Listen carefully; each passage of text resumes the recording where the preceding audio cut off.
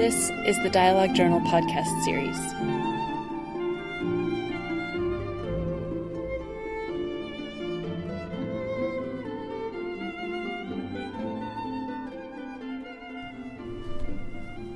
Hello and welcome to the podcast. I'm your host, Morris Thurston, a member of the Dialogue Board of Directors. Today we're featuring Professor Adam Miller, who is the author of what I think is a remarkable book, Letters to a Young Mormon.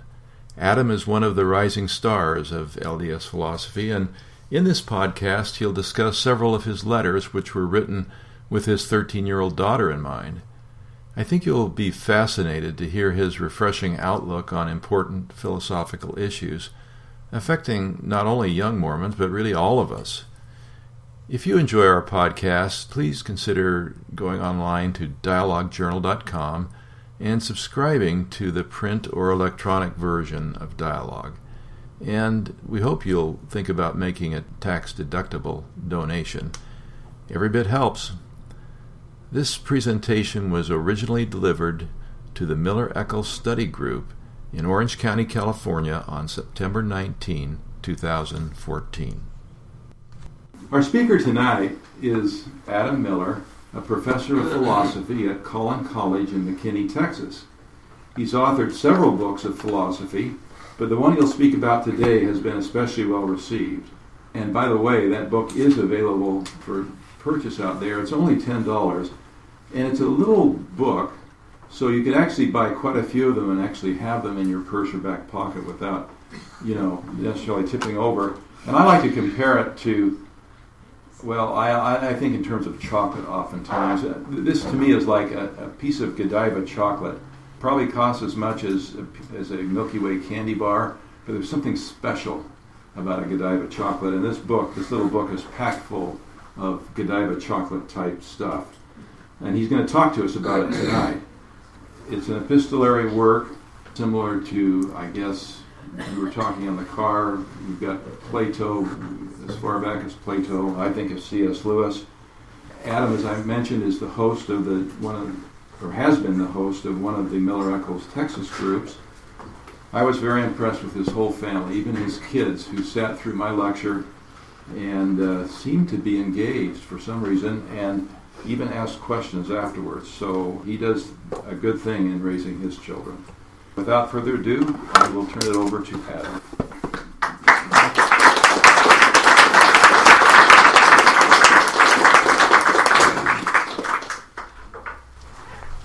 Thank you for coming tonight. Thanks for inviting me to come be with you.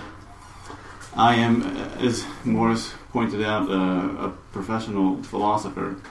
I'm a professor of philosophy. Last night at Claremont, I spoke and had my full philosophy professor's hat on.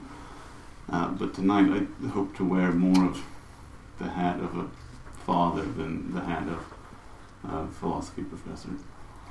Though in my case, those two hats may bear more resemblance than in other people's cases. I grew up in the church.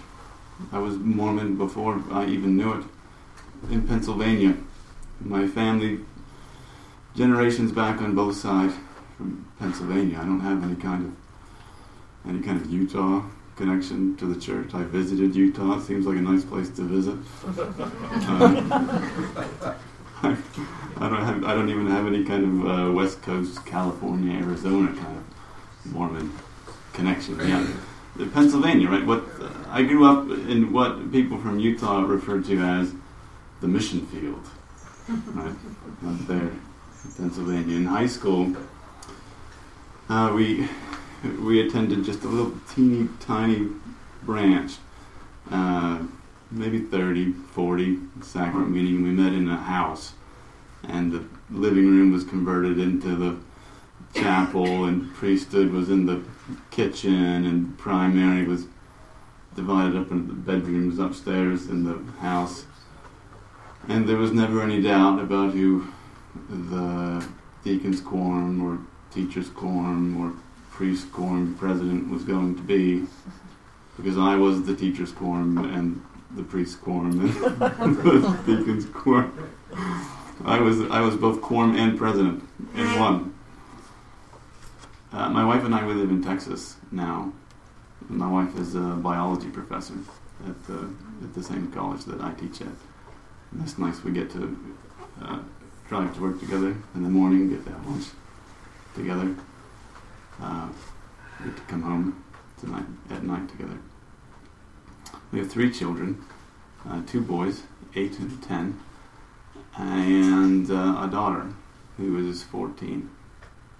In fact, today is her birthday. Oh, She's 14 today. and Daddy's here. She's bearing the brunt of the postponement of her birthday party so that I could come and be with you tonight. Her name is Samantha. 14 years old. She started high school just a couple weeks ago here, which is crazy. But I bring up her in particular because Samantha is she is the person to whom the letters in Letters to a Young Mormon are addressed. Right, all of the letters here in Letters to a Young Mormon, they're all addressed to S. And what I tried to do here in this little teeny book is to kind of compile in a really concise fashion a lot of the things that, as her father, I would want to say about what it means to be a Mormon. Right, a lot of those kinds of things that if you wait until there's an occasion to sit down and talk about these things, no such occasion ever arises. And if it does, you're not likely to say what it was you wish you had said on that occasion. And so I tried to boil down here a lot of what I thought was involved in both the costs and the beauty of being a Mormon here in the 21st century. And I tried to include things here that I thought she would need to know for right now as a 14-year-old or a 15-year-old or a 16-year-old, but I also tried to include things in here that I thought she might not need to know until later. So things in here both for now and for later. So what I'd like to do tonight, as Morris indicated, is I'd like to make it a little more interactive than maybe these things normally go. I'd like to give you a say in which of the topics from the book we address together. And then after we take a look at any given topic, I want to talk about it with you for a couple minutes before we talk about the next topic. So it won't just be all of me and then questions. It'll be some of you and some of me and then questions and then some more of me, something like that. You're agreeable? That's okay. Good. Well, let me give you a choice here at the beginning of a couple different topics. Let's maybe pick one of the first couple of letters here.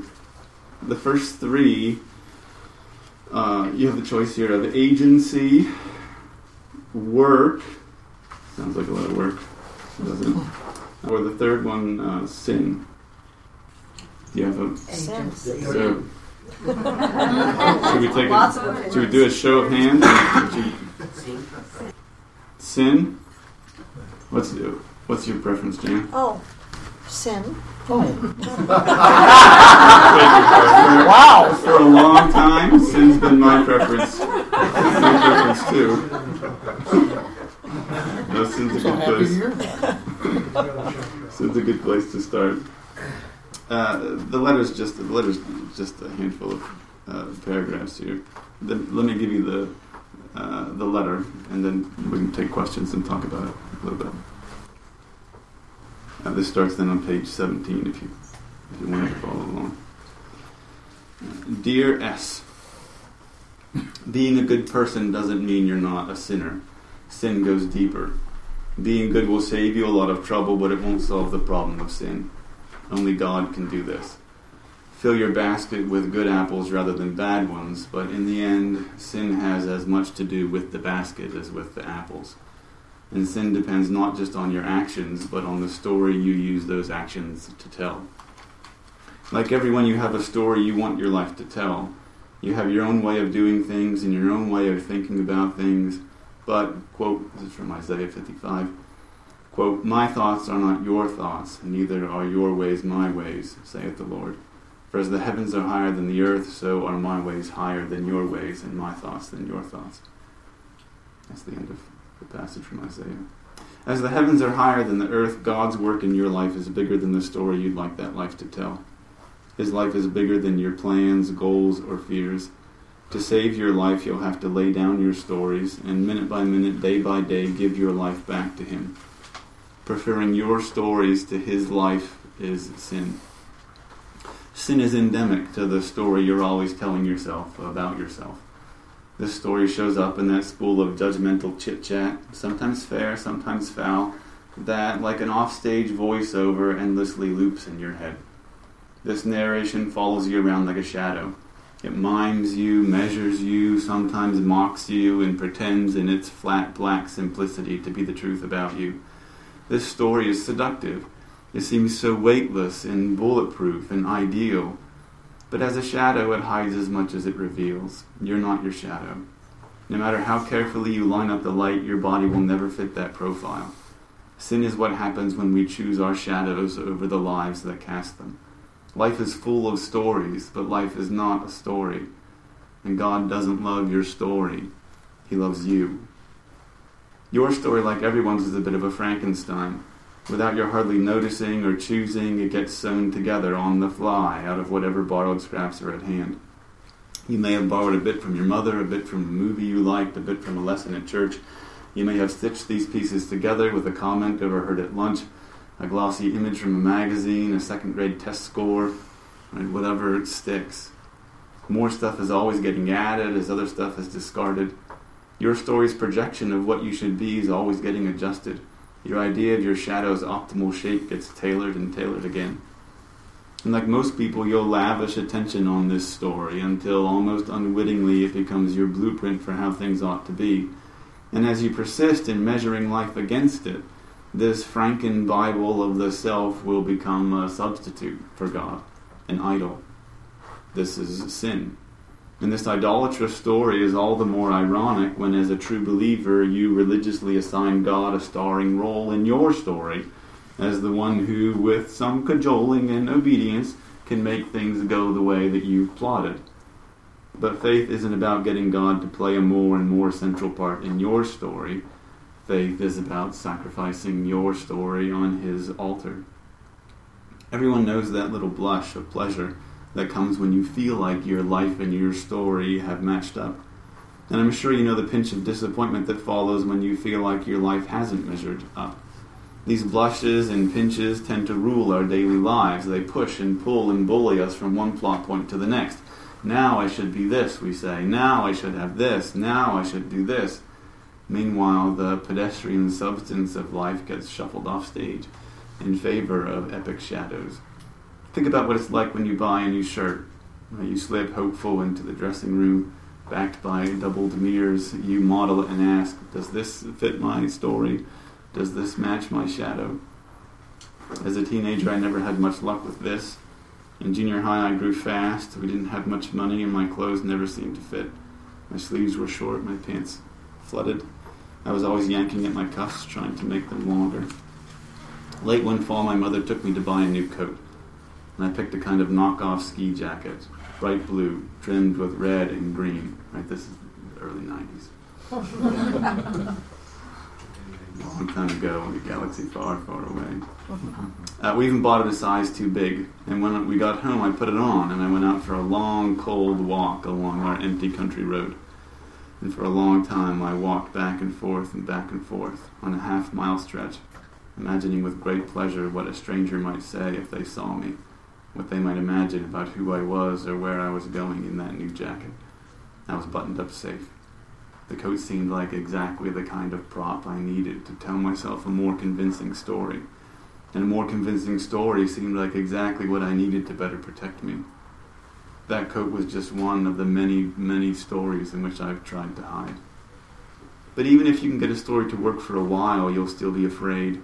And when it fails to meet the measure of life, as all stories do, you'll feel ashamed, and your shame and guilt will manifest once again in that familiar pinch of disappointment. Shame and guilt are life's way of protesting against the constriction of the too tight story you're busy telling about it. The twist is that shame and guilt manifest in this pinch end up siding with your story and blaming life.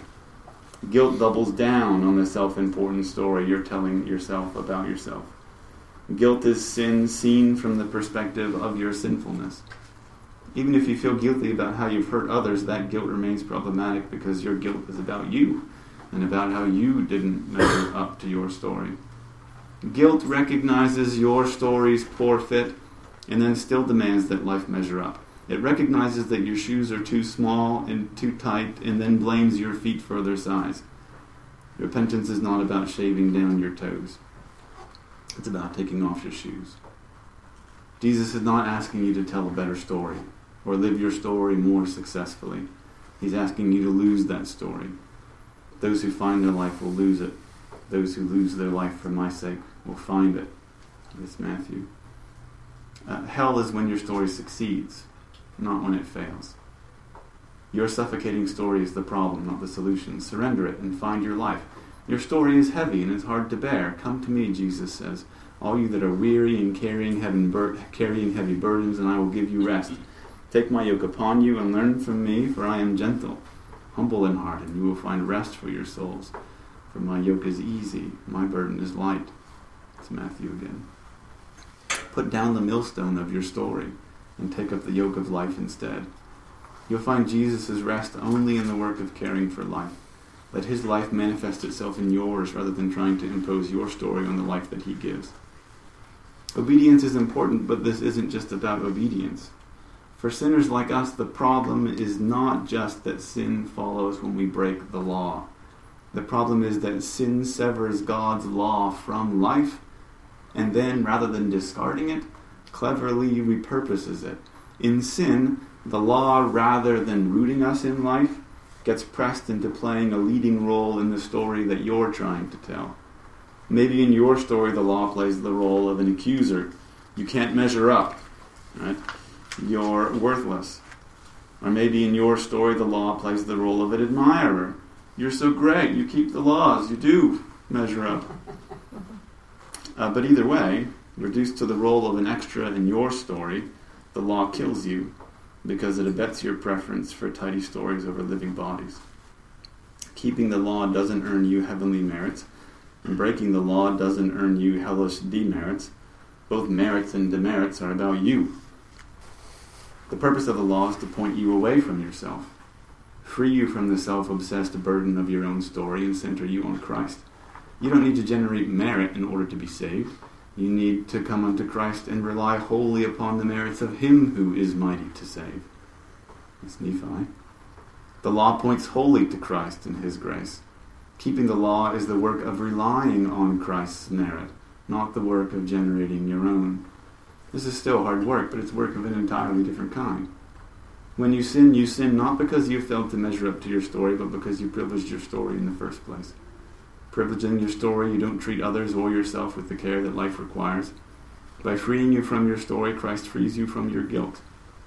He saves you by revealing that even your own life was never about you. Bought back and story poor, Christ frees space in your head to pay attention to something other than yourself. You don't need rigid rules and expectations, you need spirit. You need to be sensitive and responsive. Rather than filtering other people's voices through the shame-making screen of your story, you must learn to be responsible for the work of caring for what you share with them. Jesus doesn't want you to feel guilty. He wants you to be responsible. And your stories aren't the truth. Life is. And only the truth can set you free. That's probably the longest letter in the book. But let's pause for a minute here, and we can talk about this one, if you like, before we tackle a different topic. Perhaps total perfection will not come until after we are in the eternities. But instead of saying, I can't be perfect, I don't accept that. We can be perfect in certain areas, and we can walk the path that leads us to perfection, even though we may not be totally perfect in this life. I think there's a certain kind of perfection that's crucial to experiencing redemption. But I don't think it's the kind of perfection, even though certain kinds of perfection may be possible on my own. I don't think the kind of perfection that is involved in redemption has much of anything to do with the kinds of perfection I can manage to generate on my own. In the end, the only kind of perfection that saves is the kind of perfection that derives from the fact that I have abandoned my life, died, and instead Christ has come to live in me.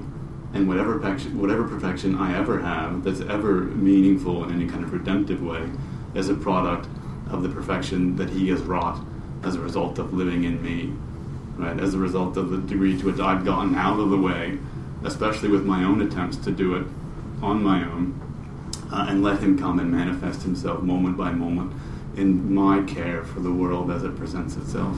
Right. Something like that. Well, for example, I wouldn't say that you would pay a full tithing or be a moral person if you didn't accept Christ and know that that's why you're doing it, because of what he's done for me. Yeah. So he's part of what I'm talking about. Yeah, and I think in which case, we've sorted out the way that whatever perfection is involved there then in the keeping of the law isn't a product of the way that I kept the law, but it's a product of the way that Christ manifested himself in my keeping of it. Right, something like that.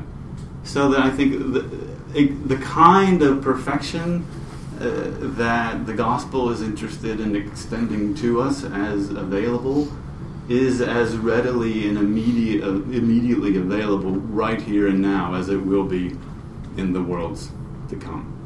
Because we can experience right here and now as fully as we will ever be able to in the future Christ living in us.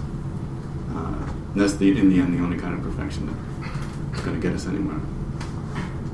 It's his, right? It's not generating our own merit, but always relying wholly on his merit. That's a kind of work, relying on his merit, but that's a totally different kind of work than generating my own merit. And there's a kind of hopelessness to that project of generating my merit, and rightly so. But there's kind of deep and sustaining hope in the work of always relying again and again on his perfection. It's a different kind of thing. No, I said we weren't going to take any more questions on this particular thing. You'll have to, whatever we read next, you'll have to disguise your question as having been about that thing. And then we'll come back to it. I have a different topic here. How you want to do faith? You want to do scripture? Or you want to do prayer? Sex.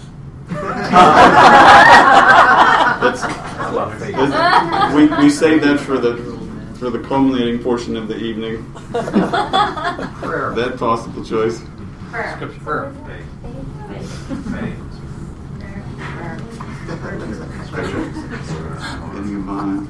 Faith and prayer. Which one is better? That's a good question. Now you want to do let's do prayer. Which should we start with? We should really read the whole book is what I recommend. You start from the beginning. For a mere $10. Only $10. 50% less than speculative grace. All right, let's do prayer. It's page 37. Dear S, when you pray, the most important thing is to stay awake.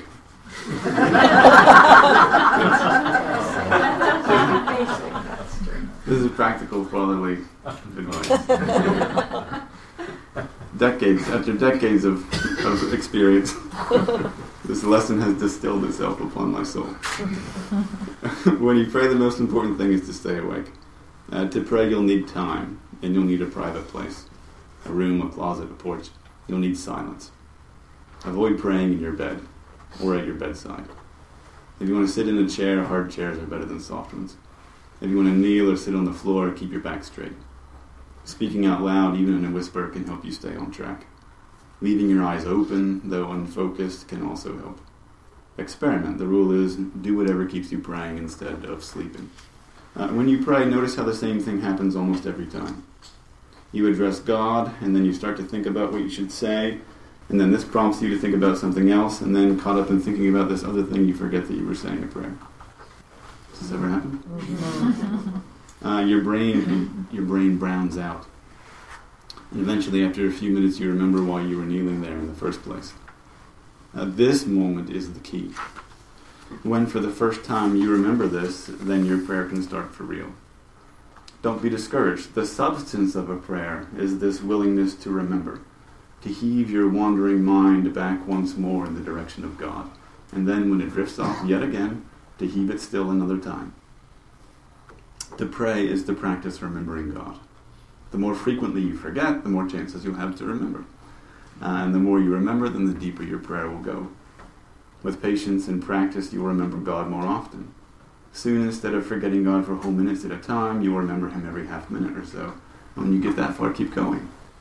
As your prayers gather momentum and that frequency increases, your connection to God will not just spark but burn.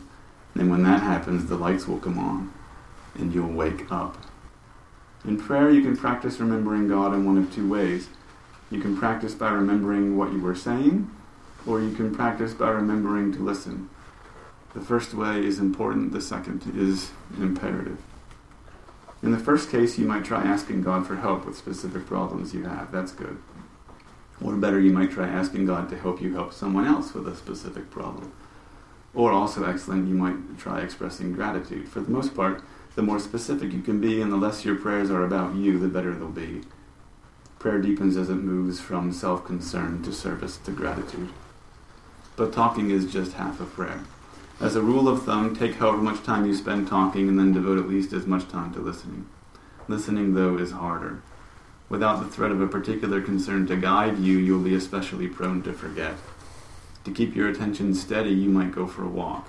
And to calm your mind, pay attention to the feel of each footstep. Or you might stay still and pay attention to your breath. In this case, be still and breathe naturally. Feel your lungs slowly expand and contract. Notice how the air is cool when you draw it in through your nose, but warm when your body presses it back out. Just let everything settle. Then against the backdrop of this stillness, know what feelings you have and what impressions come. Don't get carried away by these thoughts or feelings, but just sit with them. When you're done, try to act directly on your impressions and try to carry your prayerful stillness into the rest of your day. In all of this, try to pray like Jesus. Right? In his final hours, Jesus modeled two kinds of prayer. In the Garden of Gethsemane, on the eve of his crucifixion, Jesus withdrew from his disciples. Alone, quote, he fell on his face and prayed, saying, "O my Father, if it be possible, let this cup pass from me. Nevertheless, not as I will, but as thou wilt." It's Matthew 26. In all our prayers, we must, in the end, do as Jesus does here. We must express our will to God, but then, in silence, we must submit that will to His. Our willingness to wait on the Lord in silence and listen for His voice is what proves the truth of our continual confession, not as I will, but as thou wilt. Not my story, but thine. On Luke's account, after Jesus offered this prayer, there appeared an angel unto him from heaven, strengthening him. That's Luke 22. You'll find strength in prayer as you submit your will to God's and as your willingness to listen makes God's voice audible. This first prayer, though difficult, is encouraging. The second is more harrowing. On the next day, nailed to the cross and mocked by scribes and thieves, darkness shrouded the earth. In this darkness, quote, about the 9th hour, Jesus cried with a loud voice, saying, "Eli, Eli, lama sabachthani." That is to say, my God, why hast thou forsaken me?" This, too, is a prayer. It's a prayer that arises from an unbroken willingness to wait on the Lord in silence. Sometimes when you pray and wait in silence, a messenger will come, and you'll hear the voice of the Lord, and you'll be empowered to do as God directs. But sometimes when you pray and wait in silence, there will only be silence, and you'll wonder where God is gone. And when this happens, you'll have to make a choice. You have to decide whether to get up and leave the room, or whether to continue in silence.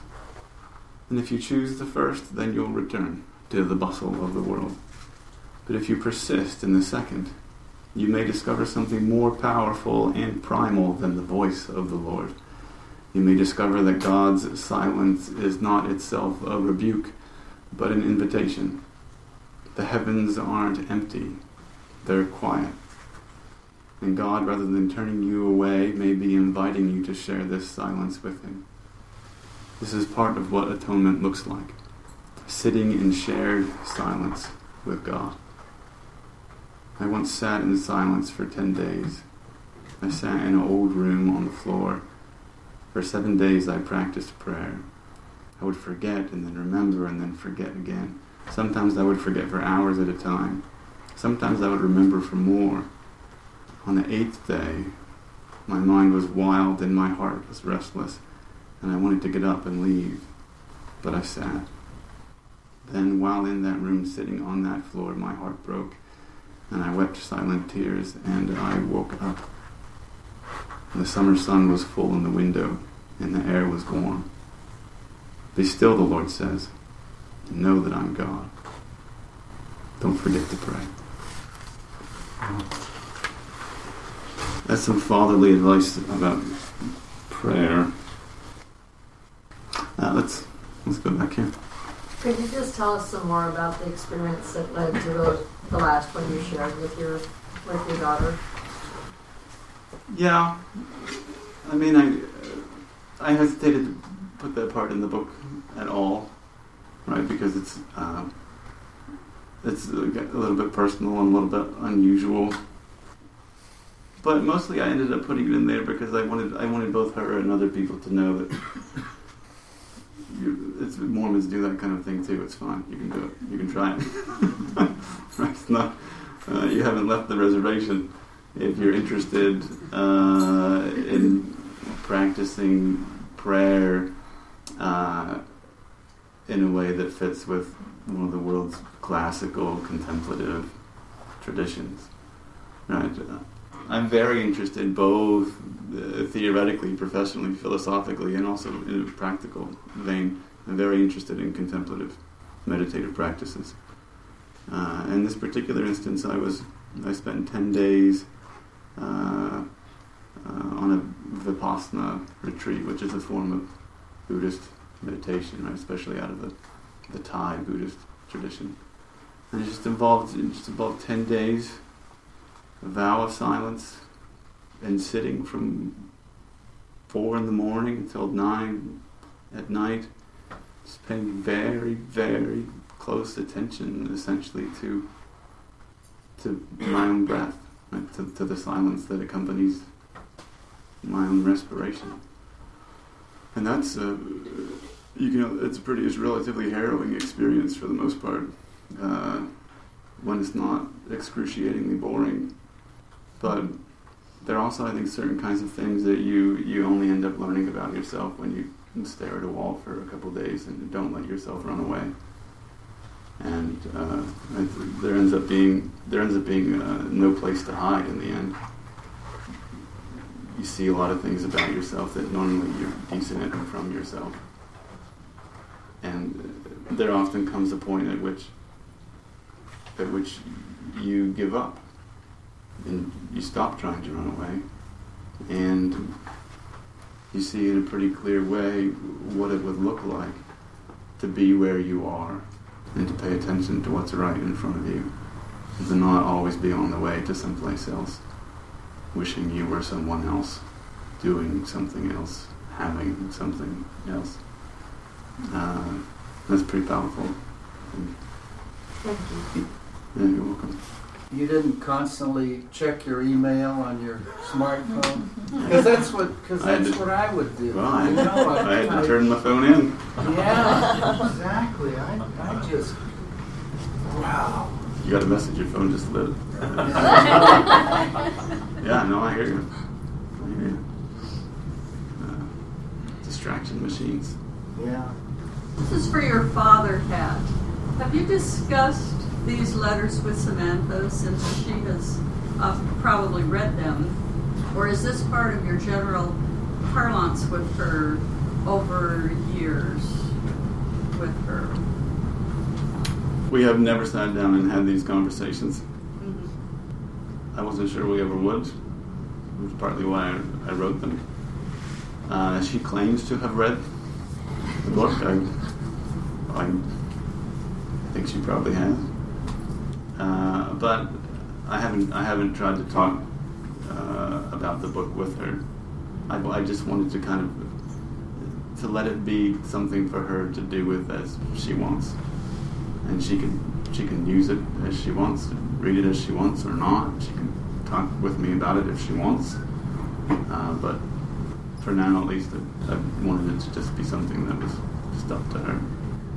Whenever she comes to you, you just say, "Go look at the Page book." 37. Yeah, in the back. Kind of related to that last question, quite aside from whatever reaction you may have gotten from Samantha, have you had any response from others, say, in their teenage years? I've read some reviews of your book, and all the ones I've read are glowing, but they've also been written by people that are in their 20s and 30s. Yeah. So I would kind of like to know whether you've got any kind of feedback from teenagers on that level of conversation. Yeah, that's a good question. No, not much. Maybe not time yet. It's still a new book, so. Yeah, maybe. I I think, on the one hand, I think teenagers are probably not really a very good judge of what they need to know. But they might be good judges of what they understand. Yeah, that's true. I mean, I think it's pretty clear from even just a little bit of the book that we read together that the book relatively demanding for a 14-year-old. But I think that's partly by design. Partly what I want the book to model is a version of religion that's relatively demanding. And partly what I wanted to do with the book too is that I wanted to, though I wrote the book with my 14-year-old in mind, I wanted to speak to her as an adult. Right? I wanted to treat her as an adult in the conversation. And that tends to give the book a little bit of the flavor of my speaking to adults rather than youth. But I think that's part of my strategy in addressing the youth, is to address them as adults who, were we to give them the chance, can step up to the plate and think about hard things and make hard decisions and recognize that living the gospel involves real costs and not just real rewards, and to weigh those things in the balance. I think we had a hand. I had some feedback from a teenager. Oh, you have. Let's skip that. Unless it's good, maybe we should find it. We'll find out if it's good or not, and then we'll decide whether to come back to it. Go to there first. Okay, we'll hold it in suspense. So, man. Sorry, this is going to be a letdown now. No teenage response over there. Well, you look relatively young. I'll take it. Well, I agree with what you're saying. I don't feel that it comes off as speaking in that teenage. There's no hint of condescension in it to me. Good. So that's where I'm feeling like, it may be to your daughter, but I'm certainly learning for myself here. And as someone who has an 8-year-old and a 10-year-old, I was curious how you would maybe distill this in, and this is maybe too personal of a question, but as far as teaching prayer, I feel like right now we're just getting into the remember to pray by yourselves, let alone the, well, there is no quiet place in our home, so. It's a relative term. But I sense the importance in what you're saying. So as far as maybe how would you address that? I think on the one hand, as with most things in the gospel, the best you can do is to model a certain kind of thing for your kids, and then let them try to do it or not as they want, which they will anyway. But on the other hand, I think one practical thing that we try to do as a family is that when we manage to read a couple verses of the scripture at night and have a prayer, one of the things that we do is that we we have kind of quiet time, kind of where for like a minute, everyone has to sit still and quiet before we say the prayer. A minute's a long time for an 8-year-old and a 10-year-old. Right? Both my boys are 8 and 10. A minute is a long time. But there's a lot of, I think, if you do that every day, that's a lot of minutes over a lot of years, and that's a lot of being exposed. That's a lot of giving them a chance to be exposed to how powerful silence is, when they could easily go through a whole day for years at a time without ever having a minute of silence. You try maybe something. I mean, it's an experiment in progress. I don't know if that's going to work or not in the long run, but it's something that we're trying. Yeah, one thing before I come back to you. Then, I mean, I originally sent the manuscript to Deseret Book to take a look at, to see if they wanted that. It's not published by Deseret Book, as you may have noticed. But their response was essentially, no kid's going to read this or want to read it, right? This is not for kids. Was essentially their response. So you'd be in good company maybe if you came to that conclusion. You'd be in sync with Deseret Book's vibe for what will sell or not, at least. Yeah. I got last month. I have 3 sons. One's 29, one's 21, and one's 17. And we hiked the West Coast Trail at Vancouver Island. Oh, so nice. we're in the wilderness for 50 miles together, and we read a chapter or two every night. We took the letters with us.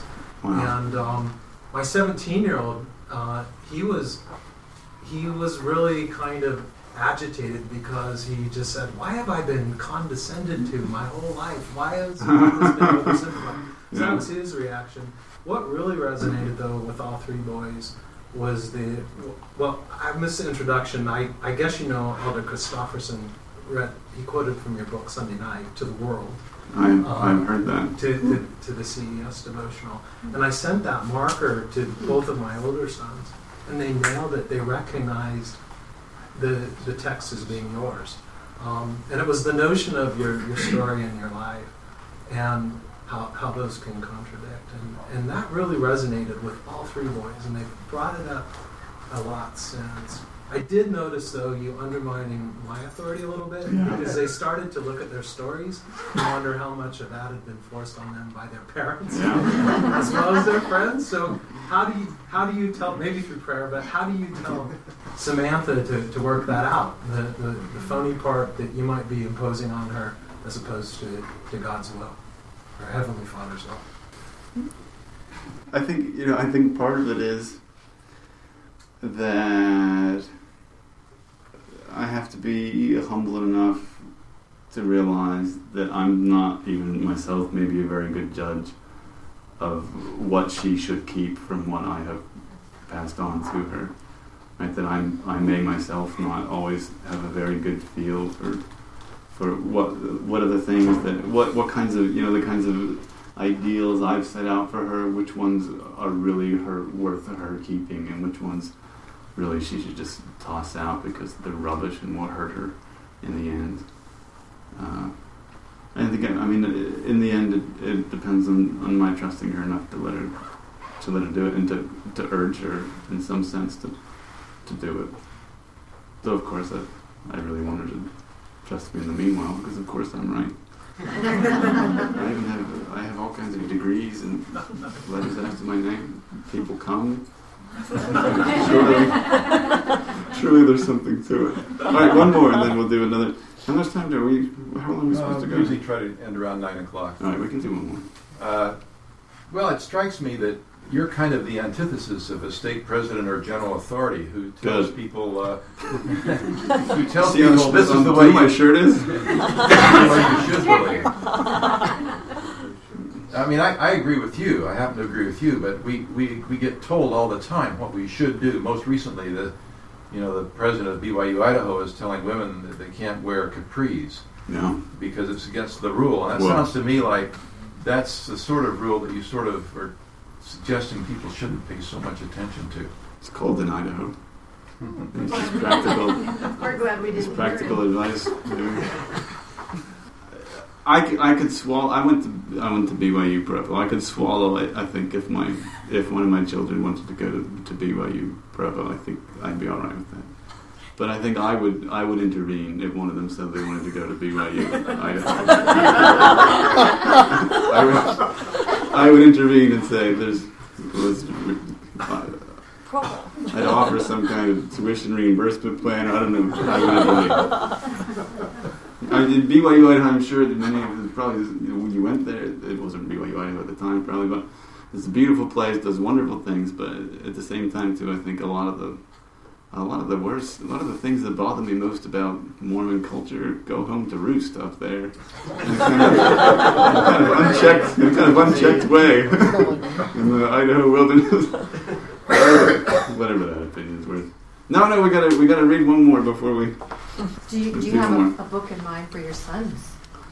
I gave them copies of this one. This covers it all, gender. I don't know. See if I have any of them left in me. It could be Samantha or son. Yeah, dear son. Yeah. All right. Let me give you three choices here. I'm not going to give you the sex choice. That letter's too long. Let's do history, or science, or the last one, eternal life. Let's give somebody in the very back row. We'll let you choose. History, science, or eternal life. Science. Science. Back there. We got All right, let's science do. People don't usually ask for that one. I like this one though. The history one's really interesting too, though. Well, I agree that they're all. $10. They're all really good. He's not biased. I really like the science one though. Okay. Dear S, this is page 51.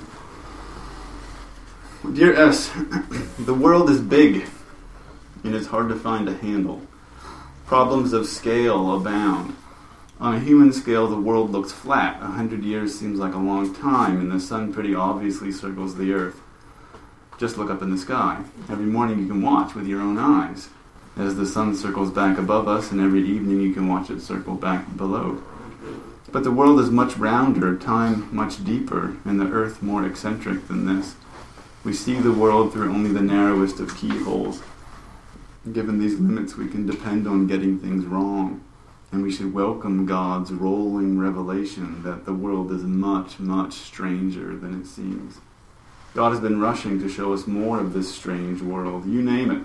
Fossils, black holes, X-rays, DNA, set theory, one-dimensional strings, Neanderthals, dark matter, brain imaging, big data, evolution, retroviruses, interplanetary travel, the Higgs boson, non-Euclidean geometries, Mars rovers, etc. God used to send us an occasional rain. Now the revelations come as a flood, and we live in a post-diluvian world, and the rain falls harder every day. God anticipated this downpour. Quote, teach ye diligently, and my grace shall attend you, the Lord tells Joseph Smith, that ye may be instructed more perfectly in theory and principle and doctrine and the law of the gospel and all things that pertain to the kingdom of God that are expedient for you to understand. This is section 88. This attendant grace is expansive. It touches not just the principles, doctrines, and laws of the gospel, but, quote, all things that are expedient. This includes, quote, things both in heaven and in the earth and under the earth, things which have been, things which are, things which must shortly come to pass, end quote. As we watch from our sofas, the world's secrets are getting shouted from the rooftops. Its fossils are being turned out of their graves. Its cored icebergs are testifying to God's long-suffering care, and the voice of mitochondrial Eve is speaking to us from the dust. Despite our self-absorption, willful ignorance, and pet parochialisms, God is prying open our eyes and ears. Who has ears to hear? God speaks both Scripture and science. Listen for His voice. As a rule, God works with whatever small knowledge of the world we've already got.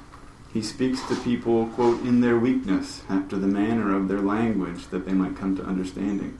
That's section 1 of the Doctrine and Covenants. Our sacred texts witness God's willingness to suffer this weakness. They tell a mix of stories from many different times and places that illustrate what happens when the strength of God's polyphonic voice gets funneled into the weakness of our mono-channel ears. It's tempting to ignore the inconsistencies that result and impose on our scriptures a false uniformity, but we should hold off. These books are worth more rough. Uncut, they bear witness to real revelations given to real people, because they also bear witness to the host of real weaknesses that helped socket God's word into their worlds. Take Genesis 1 as an example. The Hebrews, as was common for their time and place, thought the world was basically a giant snow globe. When God wanted to reveal his hand in the creation of their world, he borrowed and repurposed the common sense cosmology they already had. He wasn't worried about its inaccuracies. He was worried about showing his hand at work in shaping their world as they knew it. In the beginning, on their account, there was only a kind of watery confusion. Then God divided the light from the dark. He divided the waters above from the waters below by inserting a kind of immense sheet of hammered tin whose arc could form the bubble that is our sky. He set the sun and the moon and the stars spinning in their tracks through the world's roof, and then built heaven on top of it. Sometimes this roof leaks, and water trickles through, and it rains. Sometimes the heavens are tight as a drum. Then God raised some dry ground in the center of the dome, marked Jerusalem as the world's belly button, and set plants growing. Once the plants were planted, he filled the earth with all the kinds of animals that Noah would later need to squeeze aboard his ark. And to round the whole thing out, God made men and women in his own indelible image. Then, though there was much more he could have said or corrected, God called this world good, and in that light the Hebrews could see its goodness better too. Now here's the thing. I believe in a literal reading of this text. I believe the Hebrews literally thought the world was like that. And I believe that God literally ran with it and revealed his grace at work in their lives through it. More, I believe that God is just as literally showing himself to us in and through that continually rolling revelation that is science as we know it. The world given to us is not the same as the world given to them. We have two worlds here. But though our worlds diverge, it's the same God peeping through. Believing that the God of their world is just as surely the God of ours doesn't commit us to believing in their version of the world. Rather, it commits us to believing in a God whose grace is full enough to fill them both. I didn't used to think this. Fresh from my mission, I was full of a zealous simplicity that would not truck with more than one world. There's a virtue to that simplicity, but there's a price, too. In the end, the price seemed to me too high, and the return too small. The world wanted to be bigger than I was letting it, stranger than I wanted it, and darker than I was willing to abide. The world wanted to be many. It wanted to be worlds without end.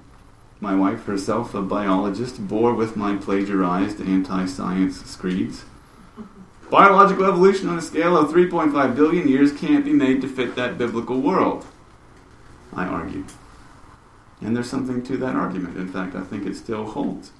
But now I think it's the wrong question. The question isn't, can evolution be made to fit with the biblical idea of the world? The question is, can evolution be made to fit with the biblical God who showed himself in that biblical world? I don't have any revelatory answers about how they fit, but given that both God and evolution are real, I assume the answer is yes. They do fit. Now it's up to us to open our doors, zip our slickers, and step out into the storm of revelations raining down on us. It's up to us to keep thinking and praying and testing from here. This is hard and often uncomfortable work, but it's good for us. It's good for us in general to own up to the prickly aspects of our history. And in this sense, a willingness to own our own deep biological past may be just as vital to our future as a willingness to own our seer stones, racism, and polygamy. Recent or distant, locked in vaults or bones, history is history, and we can't afford to play games whitewashing Brigham Young or Homo erectus. For my part, I'm convinced that the tested revelations that now shape our shared understanding of the world, that history slides on a line that's billions rather than thousands of years long, that our world lies on the periphery of worlds without number, that space is unthinkably blind and deep, and that life slowly and painfully emerged in our world as the joint product of terrible necessities and blessed accidents, I'm convinced that these revelations are among the most commanding God has ever given. God told his prophets all along that a Savior would come in the meridian of time, but until recently we had no idea how much time he would need to save. The length of time's fraught and wandering line was a revelation sealed like a book in the rocks beneath our feet. These rocks have broken their silence, and in light of what they're saying, we know now that God's saving grace must be even more cunning and enduring than we've yet had strength to imagine. All right, that's the end of that section. I don't know what the trouble was over at Deseret with the whole...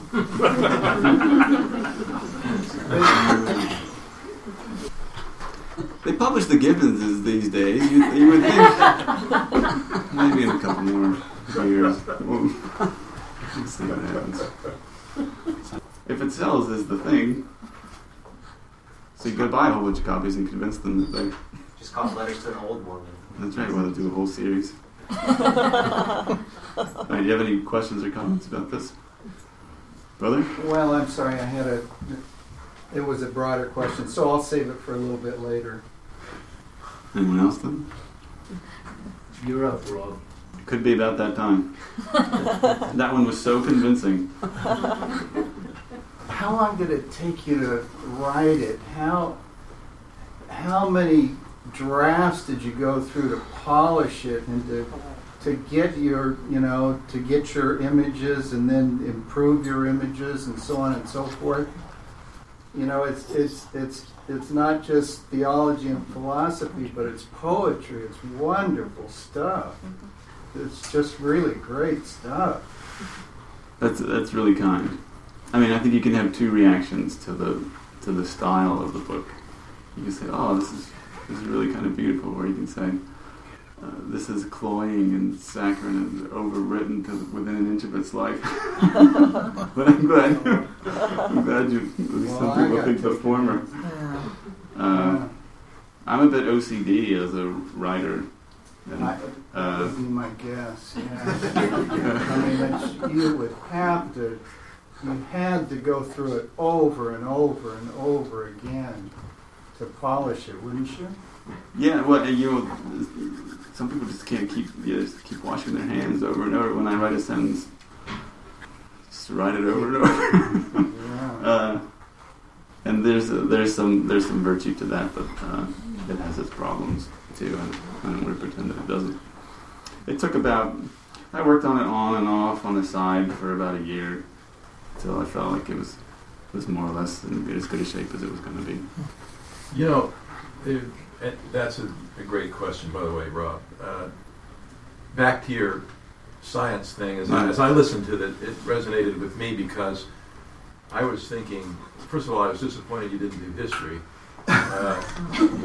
Because I'm a historian and there are some scientific type people in here, but I imagine that ground may have been covered in some respects in this room. Well, that's exactly, yes, but I felt like what you were saying about science likewise pertains to history, and that a lot of what we get upset about today, we understand that it's the same God, but our understanding of God is different, and it could be that what people's understanding of him was a century and a half ago or 1,000 years ago is fine and dandy for their time, but not necessarily for our time. And I sort of picture the God that I picture anyway sits back and enjoys watching us try to figure it out. And hopefully that we're progressing as the centuries go by in figuring it out. Or hopefully at least we're getting enough of what we need for this moment, even if it's not the exact same thing that they needed for theirs, to fill our lives with the grace that will redeem them. Yeah. Now we have a couple of hands. Brother? You you've already got to contemplating your navel for 10 days. Yeah. A lot of what I'm hearing is stuff that you get from uncorrelated learning sources. I don't know if you've been through the forum or those sorts of things, but it sounds like there's S and that sort of thing. I'm just curious how much of your insight you, percentage-wise, you would ascribe to uncorrelated learning opportunities versus correlated learning. I would say, on the one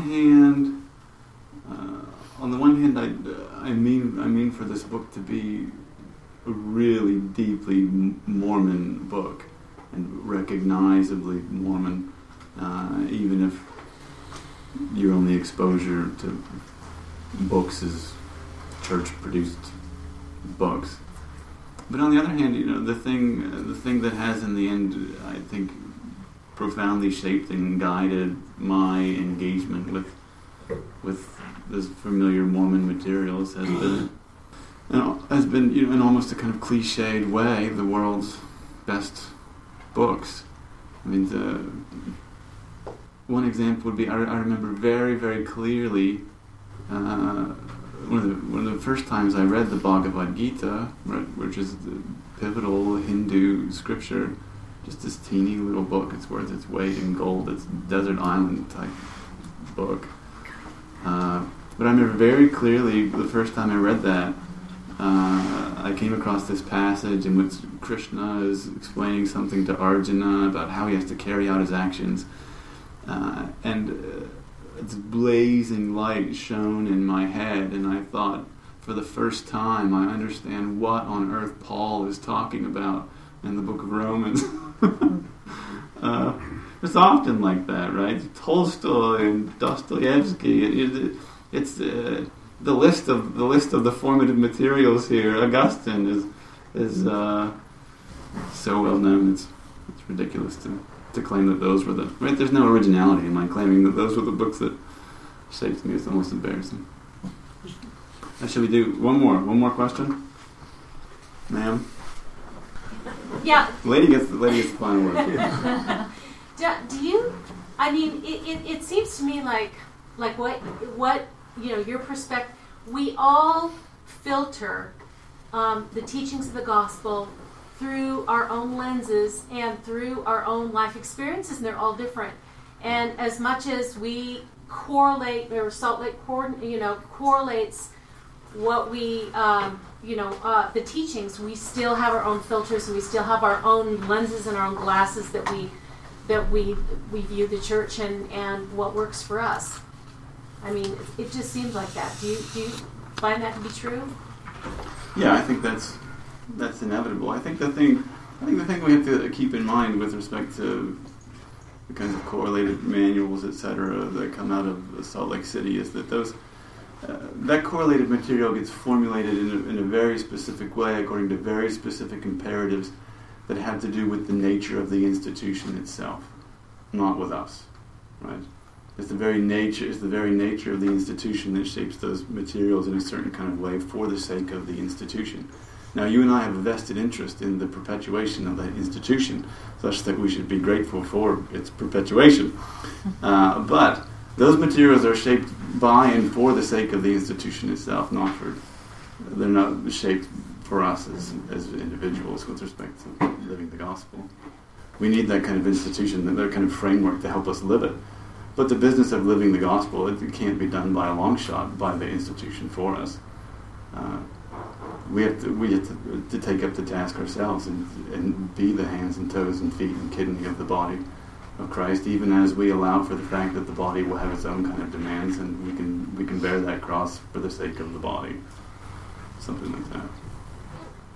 I take a kind of a very charitable view of the correlation materials, that there's a kind of necessity to them that we can't dispense with, even when I think we often place a kind of expectation on them for ourselves that's not fair to that material, when really we ought to take up that responsibility ourselves because no one else is going to do it for us. Thank you, Adam. That was